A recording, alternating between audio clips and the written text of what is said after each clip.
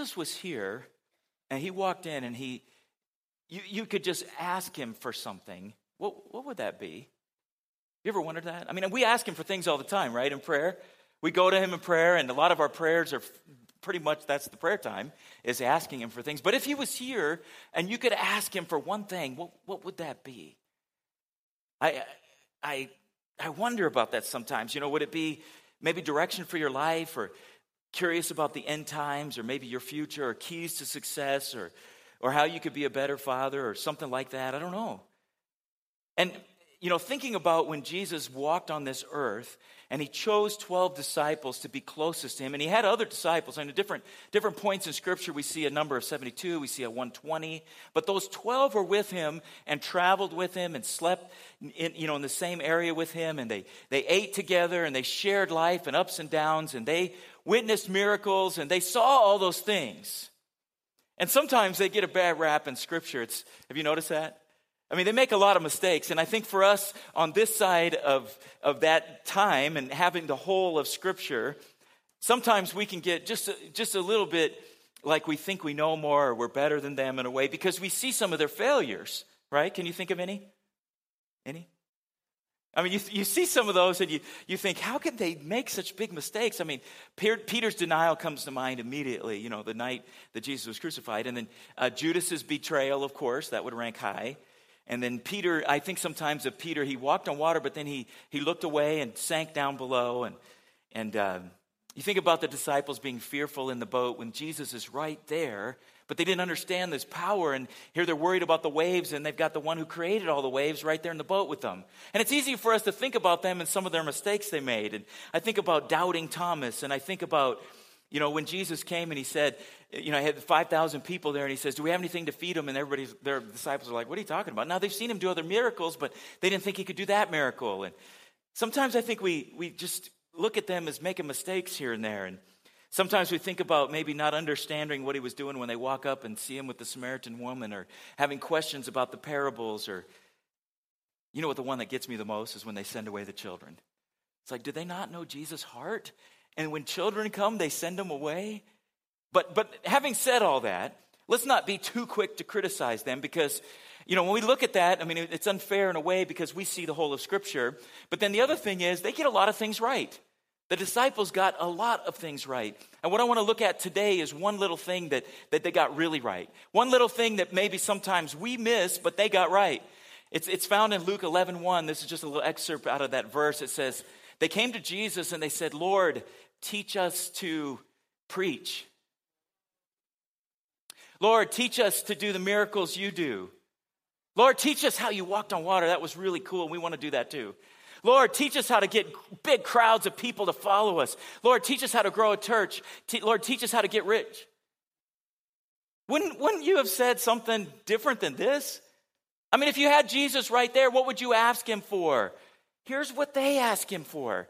And it's not like they had not seen prayer modeled. They had seen it modeled. But they realized how important it was. So when they came to Jesus, they said, teach us to pray. That's humbling to me. It's humbling to me because I think sometimes we got it all figured out. We think we know. We think we have all this down. And the disciples who walked with him day in, day out, when they had a chance to ask him, they said, teach us to pray. And they did watch Jesus. They watched what he did. In Luke 5:1, it tells us Jesus often withdrew to the wilderness for prayer. Often to the wilderness. Away from distractions. Away from things that would consume his time because it was that important. It was important enough to give him full attention. So many things in our life take our time and our distractions to us. But that doesn't end there. And another passage of Scripture, he says, before daybreak, the next morning, Jesus got up and went out to an isolated place to pray. I've done that a few times. Anybody else done that? Jesus did it often. And why would he do that before daybreak? Because he knew that if he could get his mind set on God first thing in the morning, it would set the rest of his day off. Set it off. It would set it right. It would be the thing that would orient him for the rest of the day. Doesn't end there, though. He went on a little further, and this is the night he was crucified, or that weekend. He says, went on a little further and bowed his face to the ground, and praying, my Father, if it's possible, let this cup of suffering be taken away from me. yet I want your will done, not mine. Wow. Do you realize what Jesus was asking here? Now, having the experience of seeing all of Scripture, we know how big of an ask this is. Have you ever had a big ask? Have you ever asked somebody something that you knew was big? I mean, you knew what you were asking was a big, big deal. Like I asked somebody to go somewhere and put on a tie this week, and they text me back, that's a big ask. And I chuckled a little bit knowing what we'd be talking about tonight. And in light of the fact that, a tie is one thing, but Jesus was literally asking the Father, I know you've planned this plan of salvation, the Bible says from the beginning of time, and Jesus is the Lamb that was slain from the foundations of the earth. But God, if there's any way we could do it different, that was a big ask. A big, big ask. Now, when I say that, you know what I want you to hear from that? You need to feel comfortable asking big things. I think we forget to do that sometimes. And I want you to hear me here. God wants you to ask big. And sometimes, not that we are insulting him per se, but a lot of times what we ask is not big. And I think there's good reason, because there's times when you've prayed and prayed and prayed and things haven't happened. So you tend to ask smaller because your faith has been beaten down a little bit. And I think there's times where maybe you don't feel like you're worthy of a big, big ask. But what I'm trying to tell you today is that Jesus himself was not shy from asking the Father for something huge. Huge. He asked. You need to ask. And I don't know what in your life would be a measure this way. I mean, I was being silly about a tie. I don't know what it is in your life, but what would be a big ask? Something to think about too is just looking at this for a minute. Jesus for sure saw that he was humble, and he said, not my will, but yours be done. How many times do we go to God and just tell him what we want, and we never stop and think, is it just me? Or maybe he wants something different. I mean, really. And I know he gives us the desires of our heart. I'm not saying that. I'm not saying you shouldn't ask. What I'm saying is, be humble like Jesus, and in the middle of it say, but your will needs to be done. And I need to check and see, is what I want really what he wants? Because you know what? For sure, I know what I want. And I can just run what I want all day long. And it's easy for me never to stop and think, what does he want? Because what he wants is way better than what I want. And there's times where I go to him and I say, are you sure you know what you're doing? Because here's what I would do. And if you would do it my way, it would be like this, this, and this, and this. And of course, I don't say it that way, but in my heart, it's that way. And I don't mean it to be rude like that, but I imply that he doesn't know what he's doing, and I know what's better. And if he would just do it my way, maybe he could call me or email me or text me, and I would just tell him how to fix it. And I never stop and think, maybe he knows better, and he knows behind, and he knows before, and he knows inside and outside, and he knows everything more than what I know. But still ask. Still ask big and then say, but God, your will be done. Because his will is better than our will. It gets better. After sending them home, he went up to the hills by himself to pray, and then night fell while he was there alone. Who did he send home? Those disciples who asked him how to pray. You know what I think about that? When I read that, it amazes me. Who needed to pray more, Jesus or the disciples, you think? I mean, really. I mean, I'm looking at it like, wait a minute. You got the Son of God, and he's sending them away, say, boys, I got work to do. I got to go to overtime.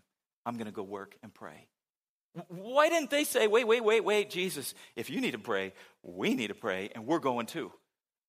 Now, maybe they did do that later because they asked him how to pray, but the fact is, he did more, above and beyond and more. It reminds me of those legends about Michael Jordan, being that superstar, and yet he was the one that would stay after practice and shoot free throws. I mean, really, did the superstar need to do that? Yeah, that's why he's a superstar. And the fact is, Jesus modeled that for us. If he needs to pray and go beyond the extra, then we need to do the same thing. I mean, one more little example here. One of those days, Jesus went out to a mountainside to pray and spent the night praying to God. Wow. Talk about overtime. Talk about praying through. Wow. Overtime. Spent the night. When's the last time we did that? You did that.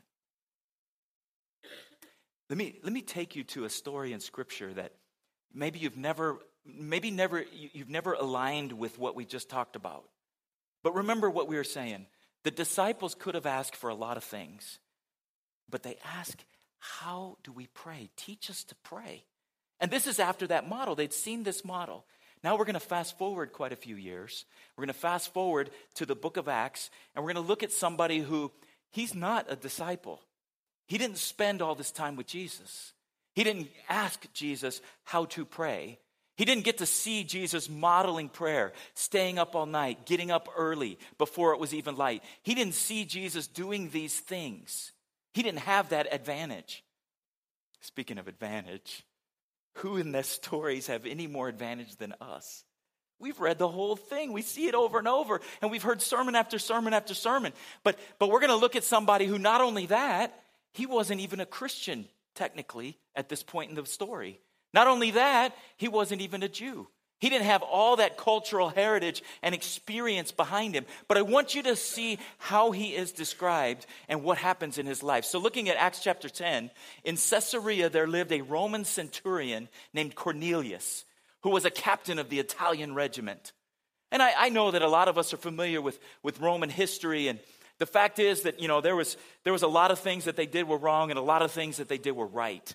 One of the things they did really well was control people.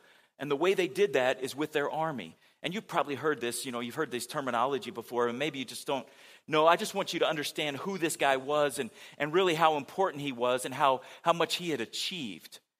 Because in the Roman, the way that they did their army is a legion would be 6,000 men, 6,000 soldiers.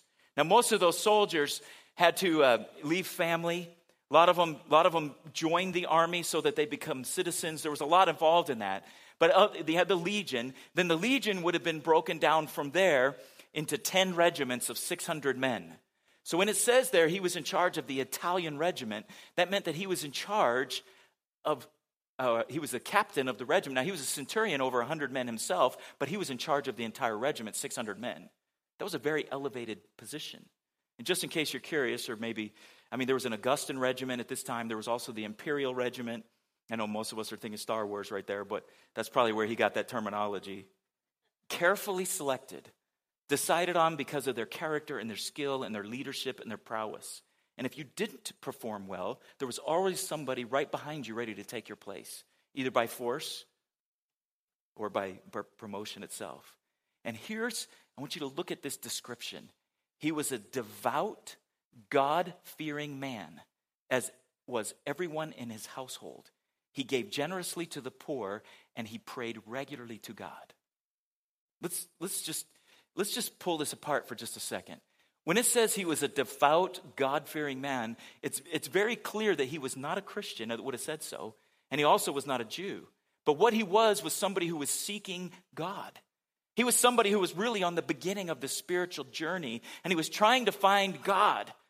It does not say that he followed the Greek and Roman gods, and that's very specific. He was following the God that we serve, but he didn't quite know him yet.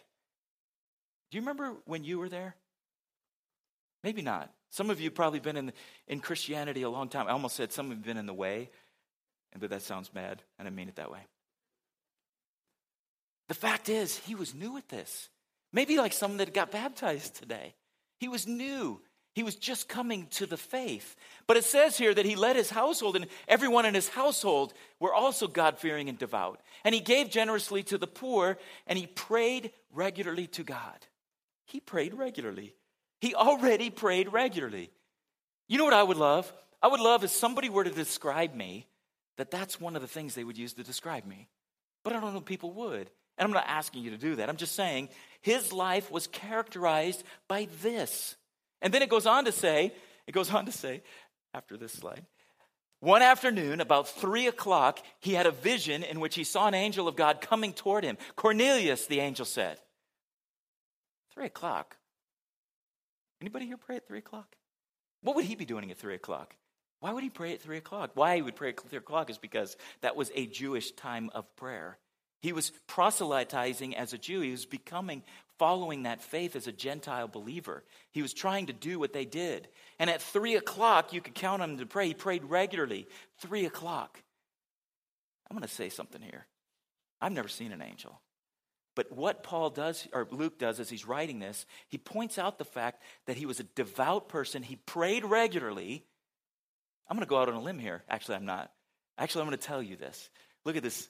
Regular prayer will produce irregular events regularly. Can you say that with me? Let's leave that parentheses term right there out for just a second. Can we say it together? Regular prayer will produce irregular events regularly. I believe that. I believe that. And what I mean by irregular is God-type events. The thing is, you ever heard that saying that you show me your friends and I'll show you your future? You ever heard that before? I've heard it said like this, that the 5 people you spend the most time with, you're going to be a compilation of their characters. You know what? If you're spending time with God, that's who you're going to be like. If you're spending time with Him, you're going to know Him. If all you're doing in your life is just saying, God, I want you to do this, this, this, and this for me, and that's it, then your life will not be like this. But regular prayer will produce irregular events regularly. Because that's who God is. And the more time you spend with Him, that's why Jesus spent time. It shows in His life in the fruit of what He did. It was a time thing. It was a commitment thing, something that He chose to do regularly. Regularly. I look at it like this. It's the difference between the best you can do and the best God can do. You do good things, all of y'all. I know a lot of you who do amazing things, and I'm impressed with every one of those things. But I guess what? No matter what, the thing is, God can do better. And as you go and you involve Him in what's going on, He will do better. Better.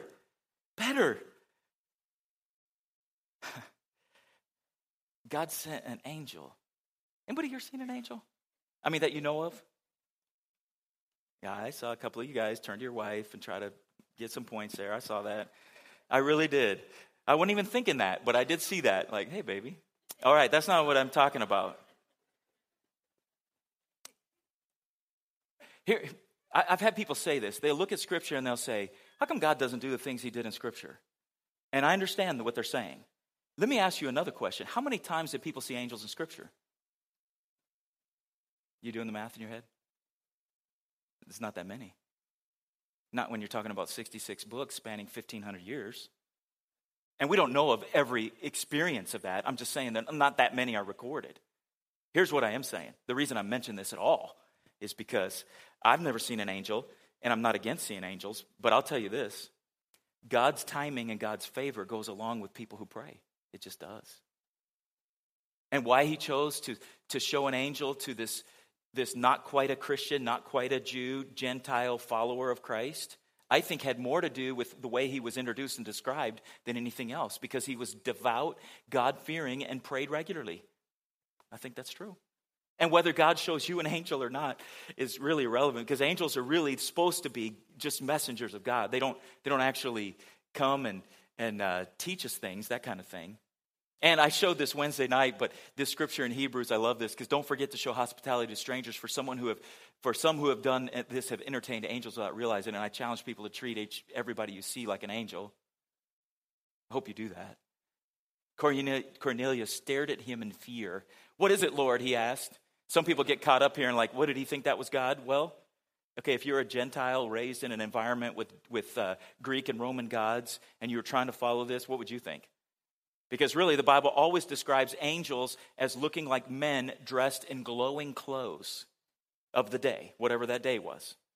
Okay, so, I mean, what would you think? I mean, I don't know what I would call an angel, but I'm not sure. The angel answered and says, your prayers and gifts to the poor have come up as a memorial offering before God.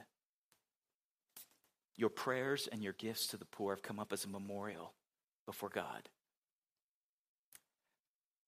We tend to forget, don't we, what we should remember, and remember what we should forget.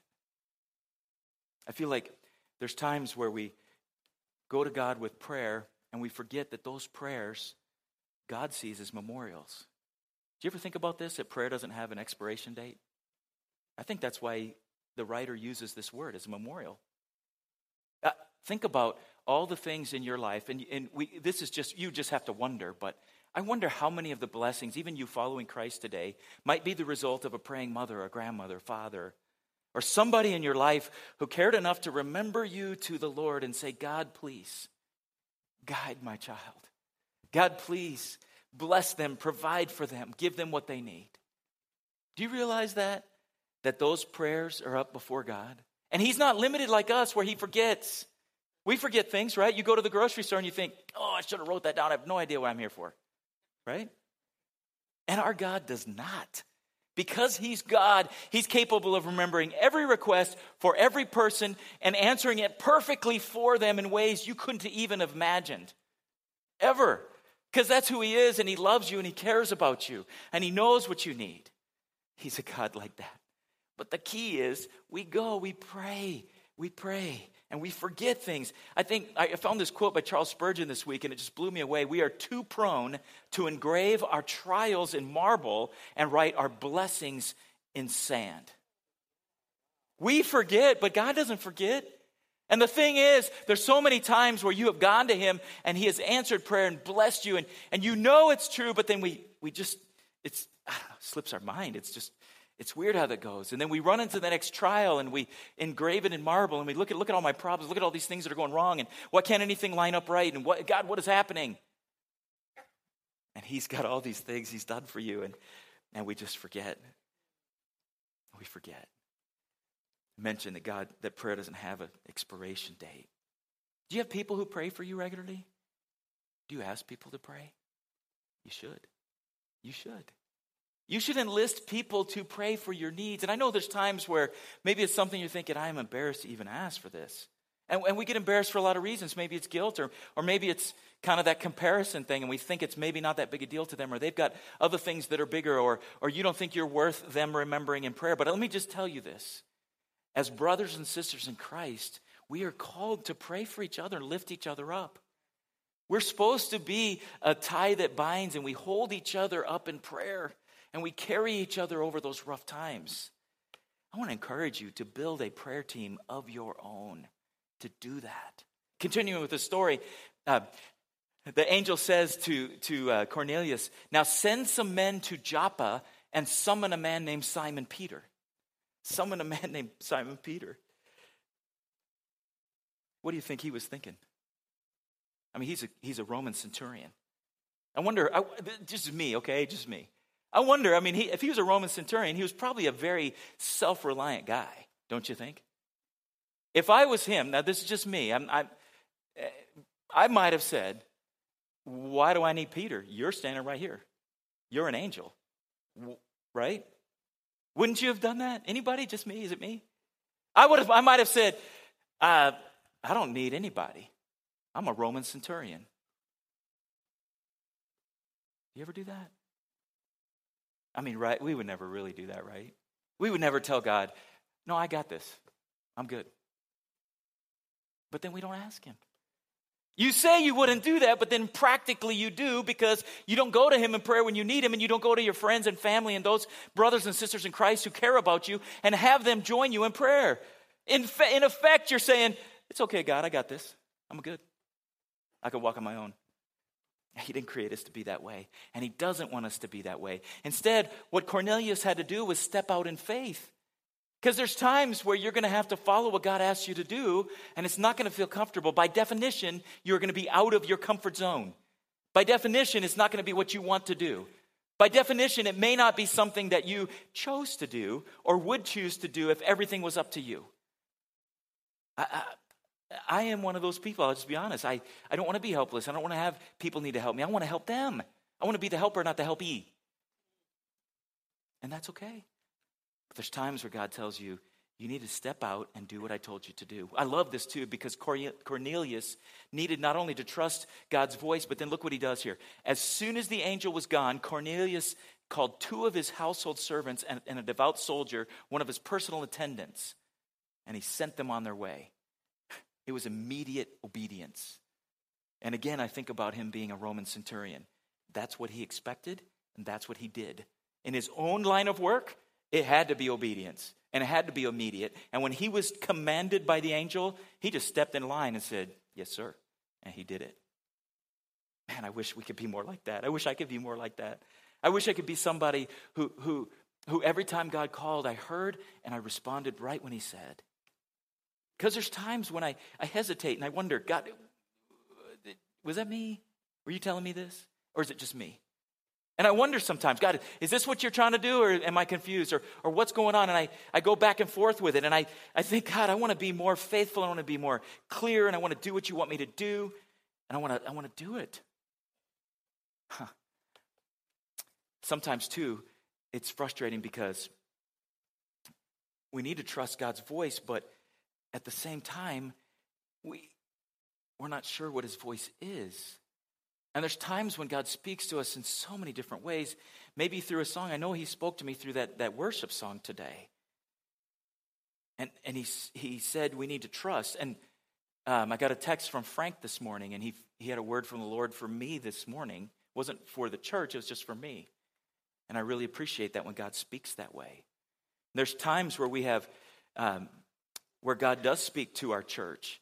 And it gets difficult when we have, so much going on. I know a couple weeks ago, there was a time where I could hear, I think it was Jim maybe speaking, and then the worship team couldn't hear, and then Richard spoke. And it's interesting because I know God wants to speak to us at times, but, functionally, as the size of our church and the sound, there's times where, like, I appreciate when they let me know, hey, I feel like God's speaking this to the congregation, so then I can share it with the congregation.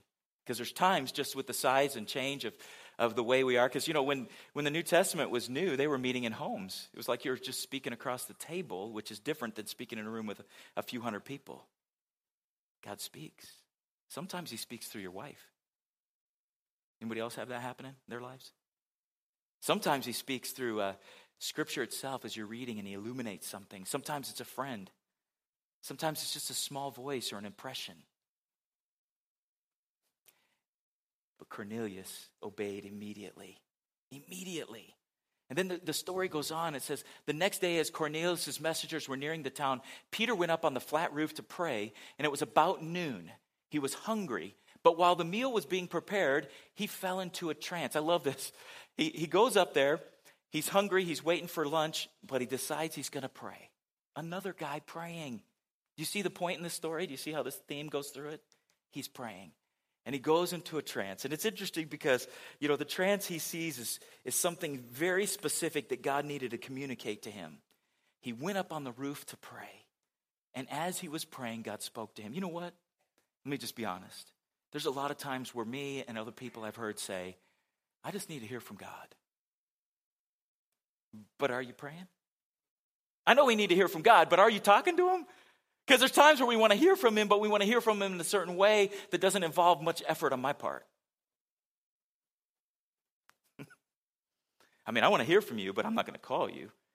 I want to hear from you, but I'm not going to spend time with you. I want to hear from you, but I'm not going to go and do what I need to do to actually hear you and know your voice. And that's what we need to do.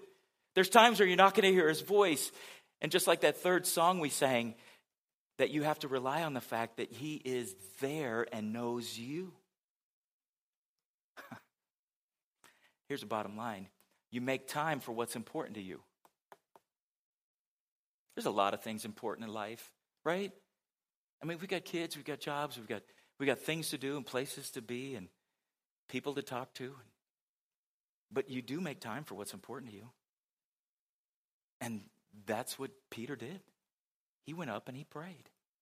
I love this.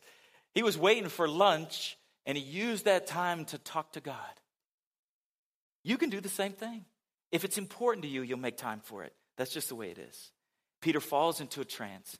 The sheet is lowered, and inside the sheet were all these animals that Jews were not allowed to eat. And you're probably familiar with the fact that the Jews had very specific, and they still do, very specific dietary laws. And it excluded a lot of animals that a lot of people in the world eat, but they were not allowed to eat them.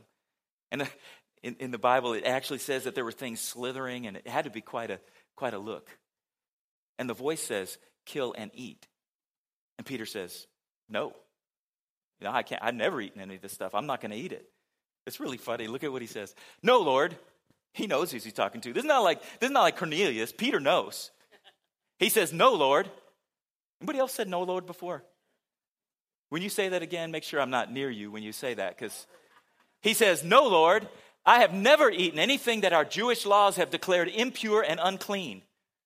But the voice spoke again and said, do not call something unclean if God has made it clean. Oh, I love that. I love that. I love the humor that's in the Bible, don't you? It's funny. Can you imagine this? I want you to see what's happening here. He's telling God he can't do what God told him to do because of how he's interpreted what God told him to do 2,000 years ago. He should have said, God, are you changing your mind now on that other stuff? Because if you are, okay, I'll do whatever you say. Instead, he says, no, Lord, our Jewish laws have declared impure and unclean these things that you just told me to eat.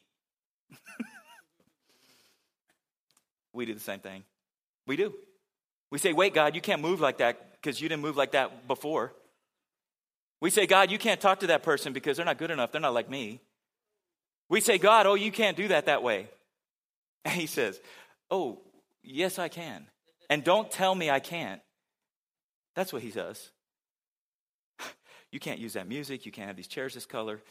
And not in my church. And he says, whose church? He says, number one, it's my church. And then he says, number two, it's you are the church. Oh, man.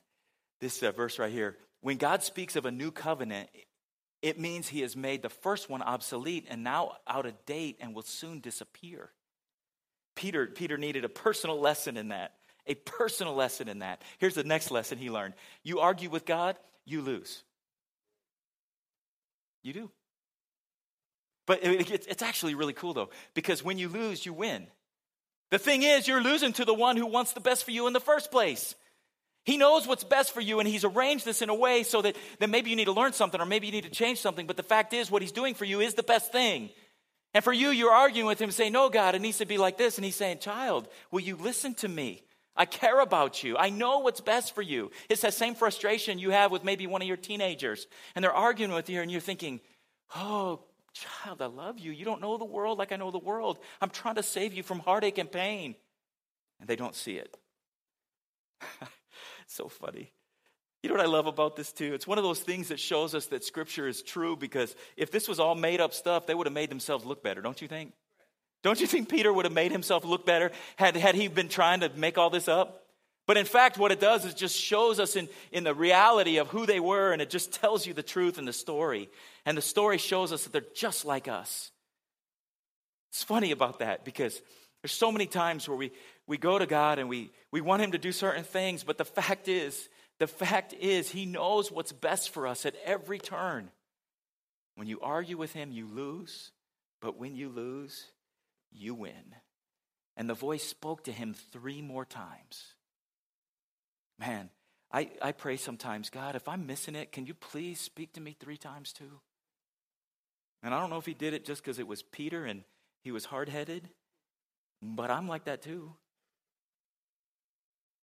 Then the voice says, don't hesitate. There's some people at the gate looking for you.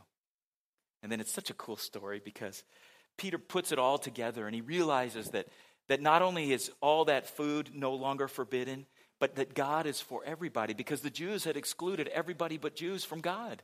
And even in the early church at this point, it was just Jews. They were only preaching to Jews. And Peter put it all together, and when he heard that there was someone knocking on the door, he comes downstairs and he says, they're for me, they're here for me. And it's 3 Gentiles who they're not supposed to even let in their homes. And Peter takes him in, and then Peter goes with him, and he takes 2 Jews with him. And not only do they go into the Gentiles' house, but they eat with them and they stay with them. That was huge. And literally, I love this part. It says, as Peter entered the house, he entered the house. Can I have the worship team come on up and join me up here? What's so big about that is Peter realized, because of all of this, God had orchestrated this huge, elaborate thing to let Peter see that everybody was welcome in the kingdom, not just Jews. Now that's a big story to tell us that God wants us to pray. and spend time with us. But it doesn't stop there. What it does is it shows us that God is for everyone and not limited just to the people we think he's limited to. It's amazing because these two verses I'm going to show you here, even as Peter was saying these things and the things he was saying to them, he laid out the entire gospel for them because they had not yet heard all of those things.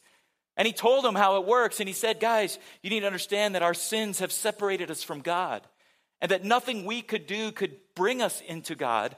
So instead, what God did is sacrifice his own son, Jesus, to pay the price for our sins so that now we can come into God's presence.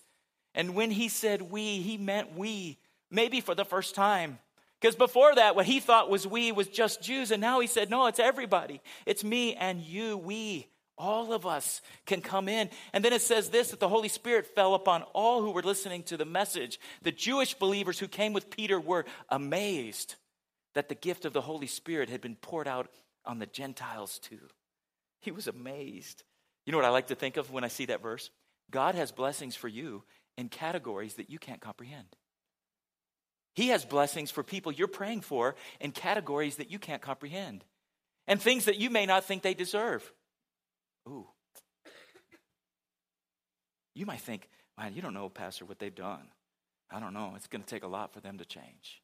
You know what? God can change things in a minute that you couldn't change in years. You know what? It's up to him to forgive and redeem and change. It's up to us to share the message and live it before them. And for us to pray regularly so that God will do irregular things.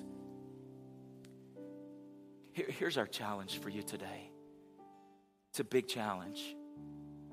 But I know it's something that you're up for. First thing is you need to talk to him regularly. Then you need to listen, and then you need to trust. I'm going to ask you to shut your eyes for a minute. And I ask people to do that just so we can have just this sense of privacy in a room. And what I would like is for you just to imagine it's just you and God. And I'm just a voice that's asking you questions so that can direct you into thinking about what he wants to say and do in your life. I believe there's people here today who needed to hear a few things in the sermon.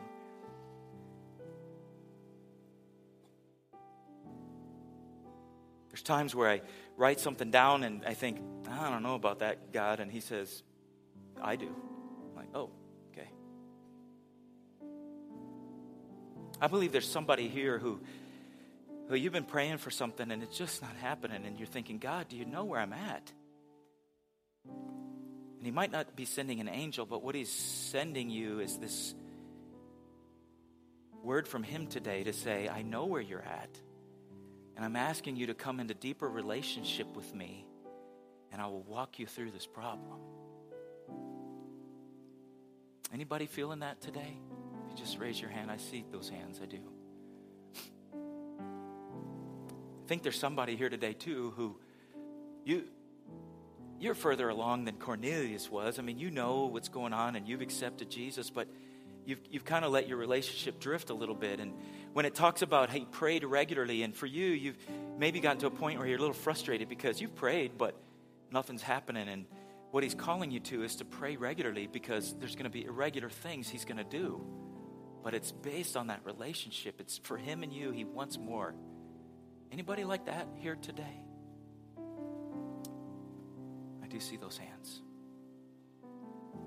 Let me ask probably the most important question we could ever ask, and that is, maybe you're here today and, you know, as we've been talking, you've been hearing what's going on and thinking certain things, and maybe you've been feeling an impression that you don't really know this God we're talking about and don't have that relationship.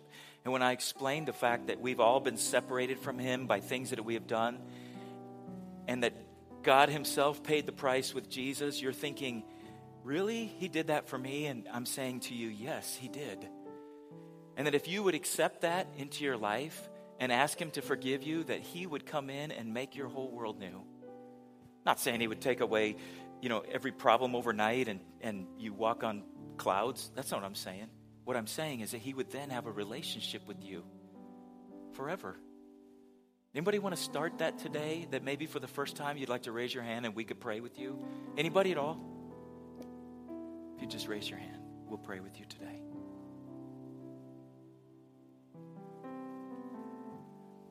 All right, here's what we're going to do. If I could have you just stand for a moment. And I'm going to invite anybody who would like prayer for any of these things we talked about for just a few minutes. If you would like to come down to the front that we could pray with you. And then Pastor Jeremy will close the service in a second here. But if you'd like prayer, I'd like you just to come down right now as the worship team leads us in a song.